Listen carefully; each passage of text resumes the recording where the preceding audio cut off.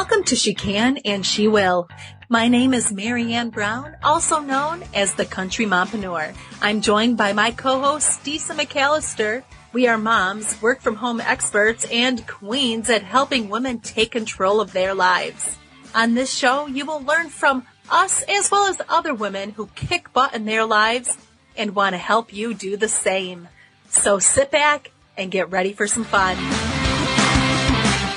We are being joined today by Erin Woodruff, a communications coach, also a mom, a wife, a CEO, all the things. All the things.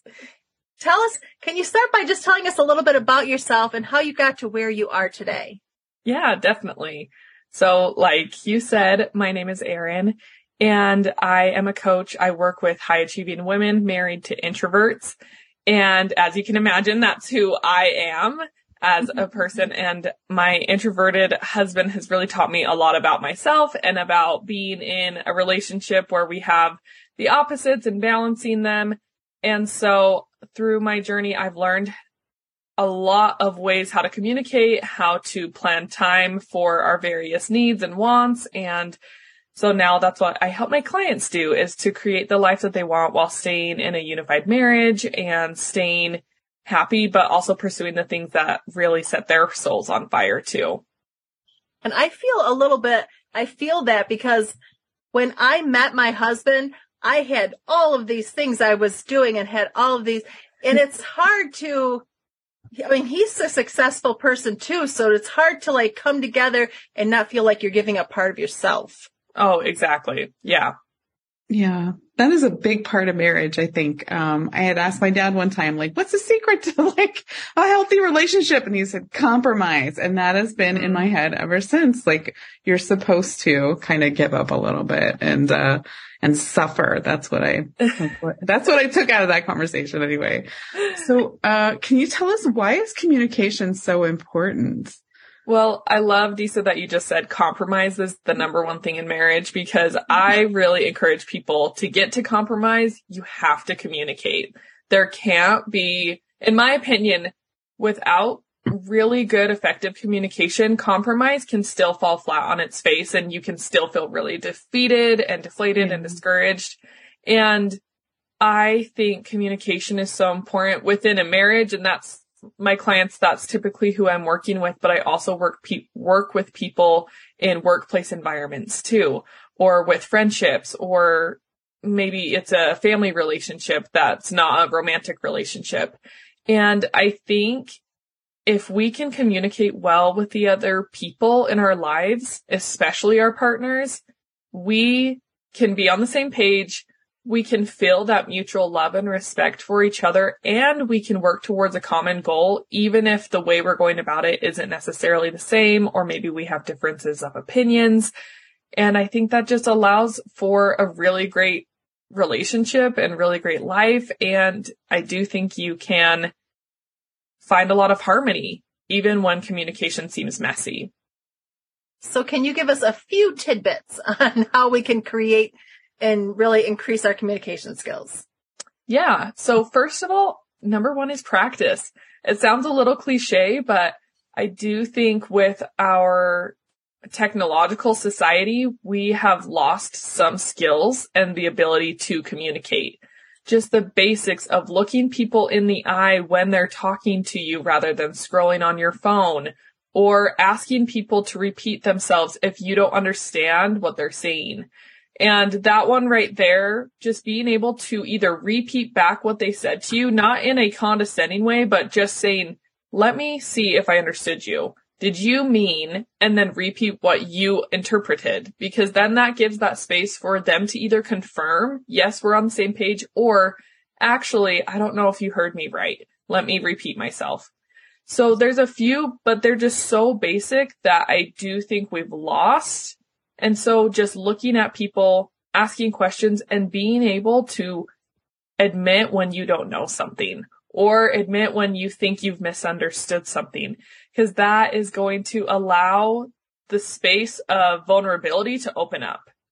I know vulnerability is kind of a buzzword, and it doesn't have to be as extreme or as dramatic or emotional as maybe some people think it needs to be. when you mentioned the phone thing, I think that is very important these days, because when I'm talking to someone and they're scrolling on my phone, that is very irritating. You know that they're not listening to you. Oh man. Yeah. That really has me up, but they can do it with each other. And like my teenagers can talk to each other and be on their phone, and it doesn't bother them at all. It's like that's a normal thing to do, but yeah, that sends me through the roof. Right. And I do think when it comes to communication, it depends on what we're talking about, right? If we're trying to have a serious, in-depth conversation, then we need to make sure we set aside our distractions, versus there's plenty of times that we can respond when we're scrolling on our phones, but the communication is not as effective. So if you're trying to have a meaningful conversation with somebody, including your teenagers, because I'm assuming, and you can correct me if I'm wrong, but even with your teenagers, if they're trying to make progress towards a conversation, then they've got to set their phones down to like give their full attention. Yeah. If I'm saying it's time to clean your room and he's scrolling on his phone, I know he's not listening. Oh yeah. Even if the phone was down, I'm sure he wouldn't be listening, but still. Yeah, you're going to come back 30 minutes later. He's going to be in the exact same spot. Looking at his phone.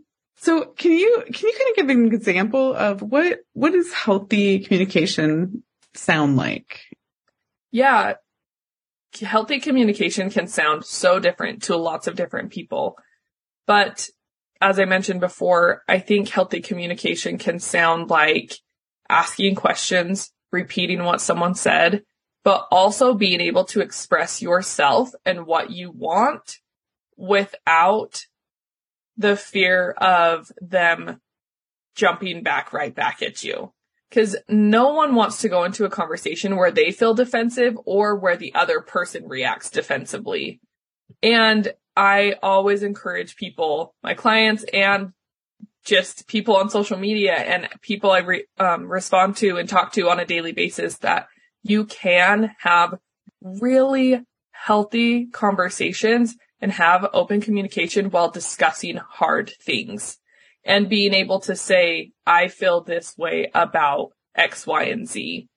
And sometimes to get there initially, to have that healthy communication and that vulnerable space, I am a huge fan of the pre-conversation of like, I really want to talk about this thing and I don't want to fight about it, but I really want to have a conversation.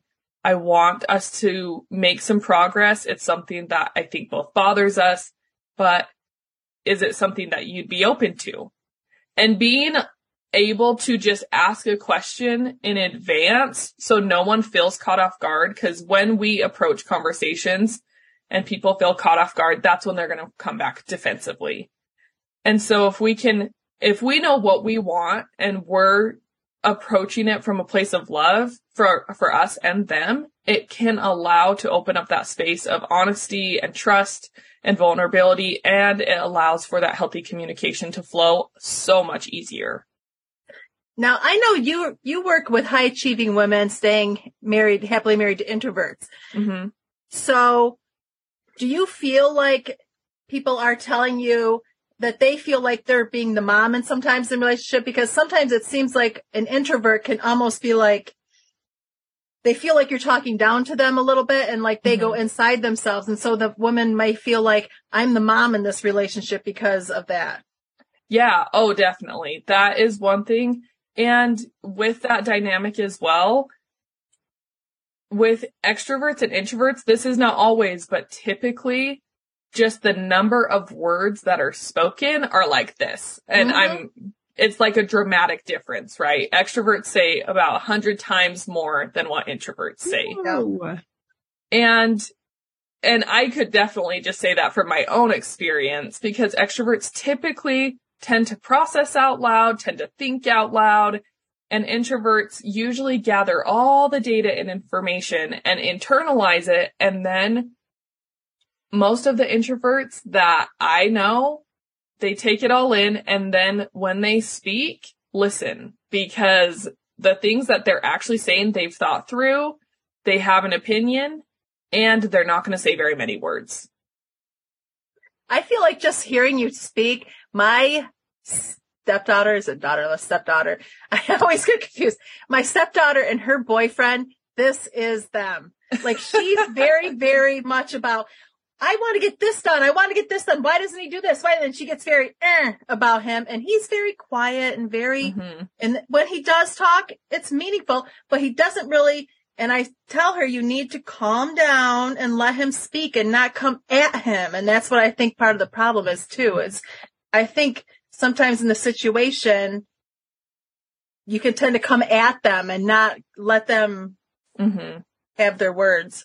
I was just going to say, back to what I said about having the pre-conversation, especially with introverts, I have found that the more notice I can give my husband on an event we're going to, or a conversation that I want to have, or a potential conflict I see or whatever, the more time he has to just process it. And I'm not expecting him to just repeat back an answer and give me the response right in the moment.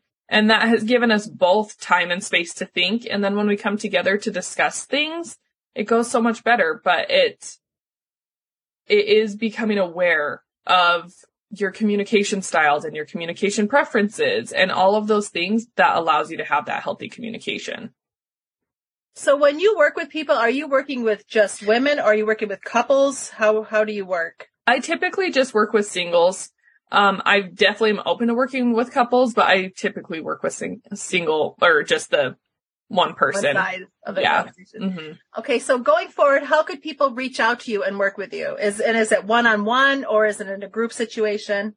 Yeah. So I actually do private one-on-one coaching. I do have an online course too that's always available. It's called How to Stay Happily Married to an Introvert, where I touch on points like unconditional love for you and them, learning how to communicate, understanding the fundamental differences between extroversion and introversion, and then working with me one-on-one. It's a 12-week program, and it's just all of that, but way more in depth. And we're focused and dialed in on your life, your specific situation, and how your goals and what you want to work towards. So, yeah.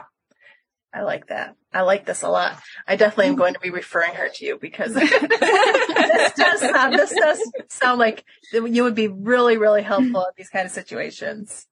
Yeah. Oh, well, thank you. I've been through 2 marriages, and it took my last one, and I think it took, months and months of therapy to get to, when you need a timeout, just you say that to the other person, right? Like that never even occurred to me that you could just like stop an argument and come back to it later when you're calmed down. That just never even occurred to me. Okay. We got another question for you. How do you stay organized? I stay organized with, I love a paper planner and I love a digital planner and I write everything down. I'm, I guess, quote unquote, old fashioned. I still very much love my paper planner and I haul it with me everywhere I go. And I think for me, that allows me to just keep things written down. And once it's out of my mind and onto paper, I know that I'm going to get it done. So that is one thing that I use to stay organized. And do you feel like if you forget it or any paper and you're out doing something, you will forget it? Somebody will say, you want to come over on Friday and have some drinks? You're like, sure. You forget if you don't have your planner and write it down. Oh, yeah. Yeah. And I use my digital planner for so many things, but if I don't write it down, it does not happen. Awesome. Well, Erin, what are all the ways that people can reach out to you? So you can find me on Instagram is the easiest way, at Erin Woodruff Coaching. And you can also jump over to my podcast and find me there too. It's called Time for You with Erin Woodruff. Awesome. Well, Erin, thank you so much for joining us today. Thank you so much. It was so much fun. Absolutely delightful. Thank you. Thank you for listening. For more information, join us at thepmagency.com.